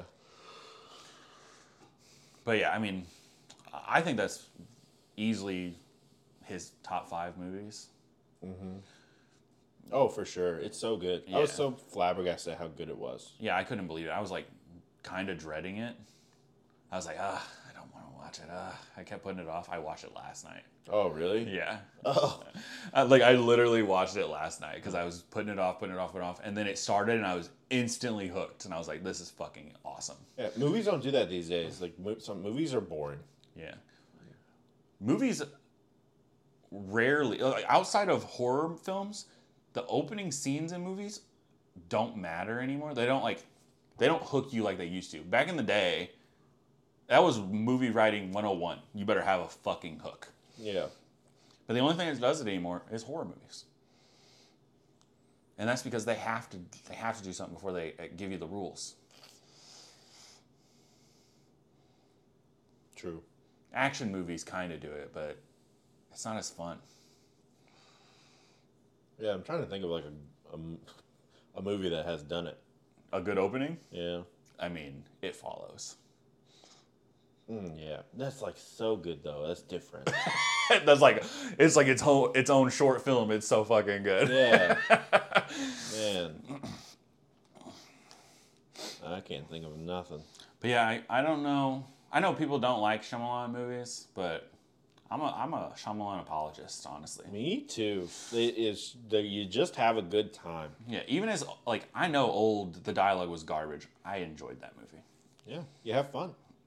And I like the twist in that movie. The twist is good. Everyone talks about how shitty that twist is, or like how shitty the village twist is. Like, no, that's good. Those are good twists. Yeah. You 100% don't see them coming. Yeah. Yeah. Oh, no one guessed Old's twist. No one. Not a single person. You're like, who are these mother effers looking at him with the telescope or binoculars on this hill? This is so weird. All right. So yeah, we agree 7.5. Yeah. So yeah, like I said, next week join us for Gattaca for Rewind, Asteroid City as our main movie, and then we'll do the Mummy, Brendan Fraser Mummy series showdown. So yeah, thanks for listening. Tune in next week, Monday. These come out. Should be, yeah. Mondays, yeah. And we'll see you guys next time. All right, bye. I think this format's going to work well. Yeah. I might be film ready next week. All right.